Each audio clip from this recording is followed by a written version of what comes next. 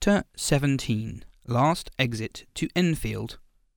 Another difference between me and Jim Morrison. He sang about the doors of perception.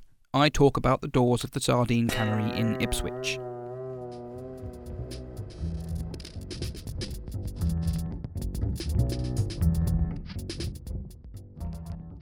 I have no understanding of people, no insight into character, no compassion, no empathy, and no grasp of reality. Therefore, I do pretty well in the modern world. My imagination is racing ahead of my experience, and the result is an accelerated art novel with no plot. I am informed by rock music, distorted samples and dub, orange and green horror films, mad animal sex, and stories about fat aliens.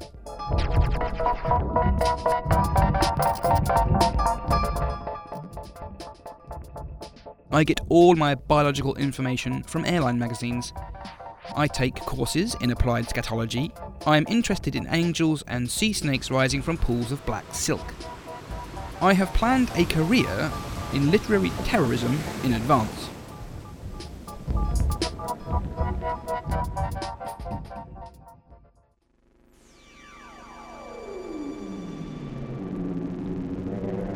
The following signal was intercepted and decoded by a satellite put into orbit by the Japanese cat food conglomerate Pussygut 25. The satellite subsequently exploded. Japanese scientists sent the message in tape form to an underground station. The aggressive containers used by the covert station imploded under the sinister energies and into the wet brain of a young man working on a waste incineration plant in North London. Through his hands, this message reached textual climax.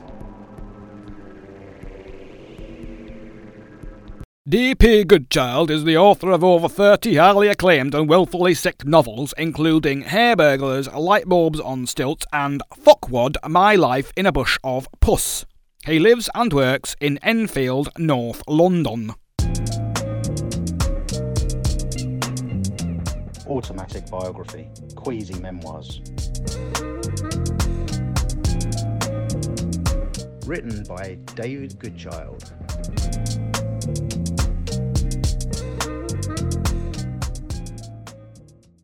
I have already written the first pure moron masterpiece, and this is my automatic biography.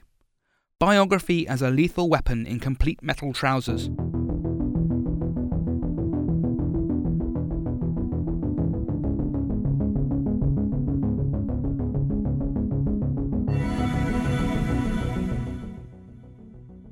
My third book will be a biography of Link Wray, followed by a full-blown kinky sex manual, a classic pulp science fiction blockbuster, a collection of Edmonton ghost stories, and a dense boil of hot images. After that, I'll play it by ear. Relocate to Paris.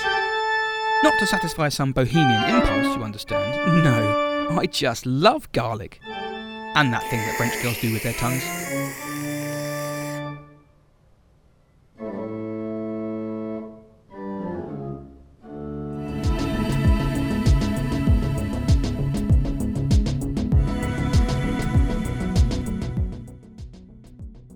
Ralph the Vampire tucks into a generous portion of shepherd's pie, expecting the hot, lush taste of virgin's blood.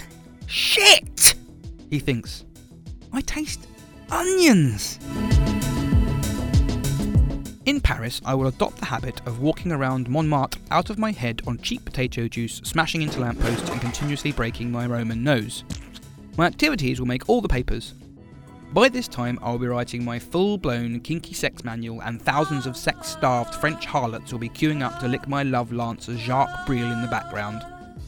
Then, suddenly, I will throw them out, claiming to have met and fallen hoof over claw in love with a methylated spirit with love rabies.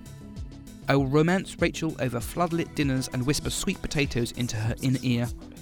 Like all women, she will find this oral gardening irresistible and leap onto my ape-like body. Our whirlwind love affair will be front-page news. Hurricane Orgy will hit Paris with a red-hot whiplash. I will dine on shredded veal and insult the president at dinner over squat cigars and distilled pig juice.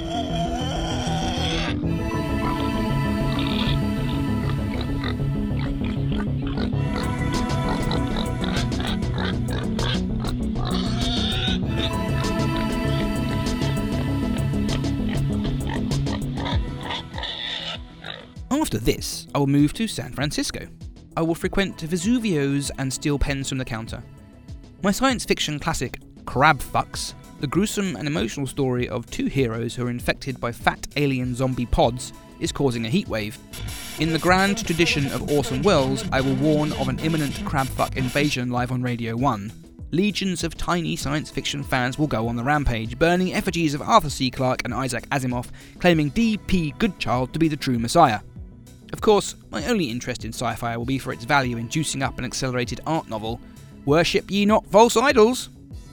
Within days, the collective stench emanating from these vast swarms of Trekkies will eat a huge hole in the ozone layer, causing massive biohazard throughout the Western world.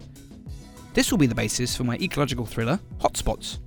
The success of this blockbuster will allow me a certain amount of hectic airtime with David Letterman and give me enough cash to move back to my beloved Edmonton.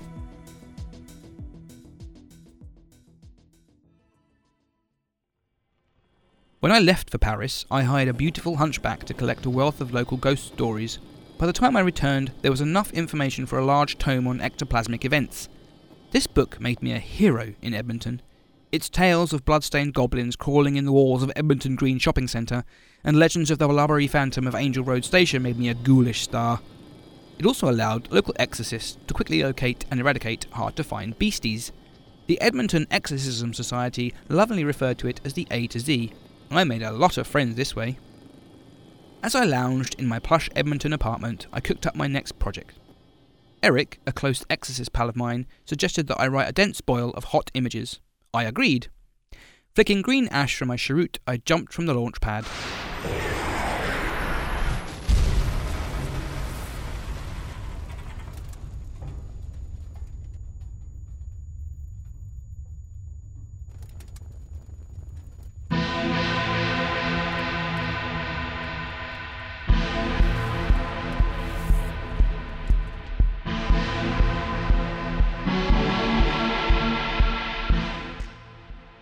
Chapter 18. Out of the brain pan and into the fire. Or, a dense boil of hot images. Marlon Brando is a shambling beast.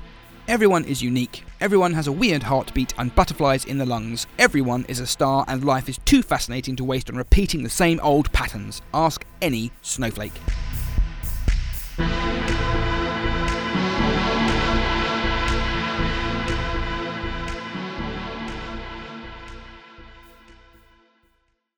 Chapter 19.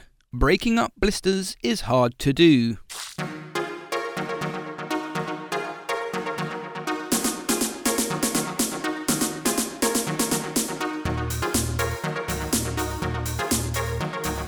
Confident in my new role as supersonic writing machine, I am now free to imagine 1,000 dimensions intersecting in my pineal gland.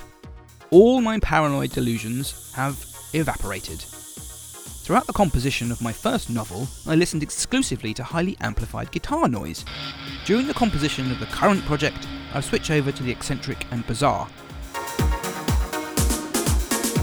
Now I wake up to dock at the radar station, consume cornflakes to duck stab, gyrate my hips to trout mask replica, and write in furious, frothy waves as minimalist post-rock pulses in the background. Aren't you amazed at just how cool I really am? If you are a male, you are almost certainly racked to the bladder with green strands of toxic envy. If you are female, you are almost certainly on the verge of deep and giddy orgasm. See if you can pick up my potent vibe.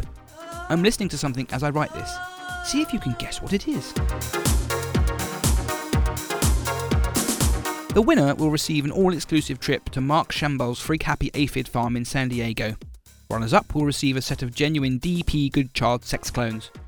Fuck 'em! Feed 'em! Hug 'em! Just don't ignore 'em! Get close and you can really smell that DNA! Chapter 20. Pete Shelley. Pete Shelley is sick and tired.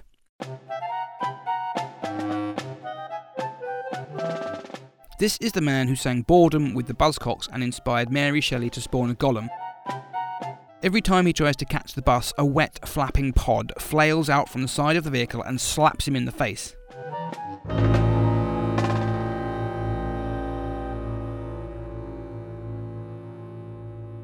Apart from this minor glitch, this dimension is normal. Only Pete Shelley is subject to such attacks. For everyone else, it's business as normal. For instance, I am tapping away, my silence is lit up with the teeming neon, when I suddenly decide to write a short play. This dramatic work will radically influence the way in which Mrs. Rita Faggot of 36 Lincoln Way, Enfield will drink her lemon tea. Even her mad, deaf parrot Jasper notices the way her hand trembles as she grips the mug. Worth noting that the contents of this queasy memoir may not represent the current mental state and life experience of the author, who is now 51 years old. Apologies for any offence. It was all intentional. Automatic biography. Queasy memoirs. Written by David Goodchild. Read, edited and published by Mike Pierce.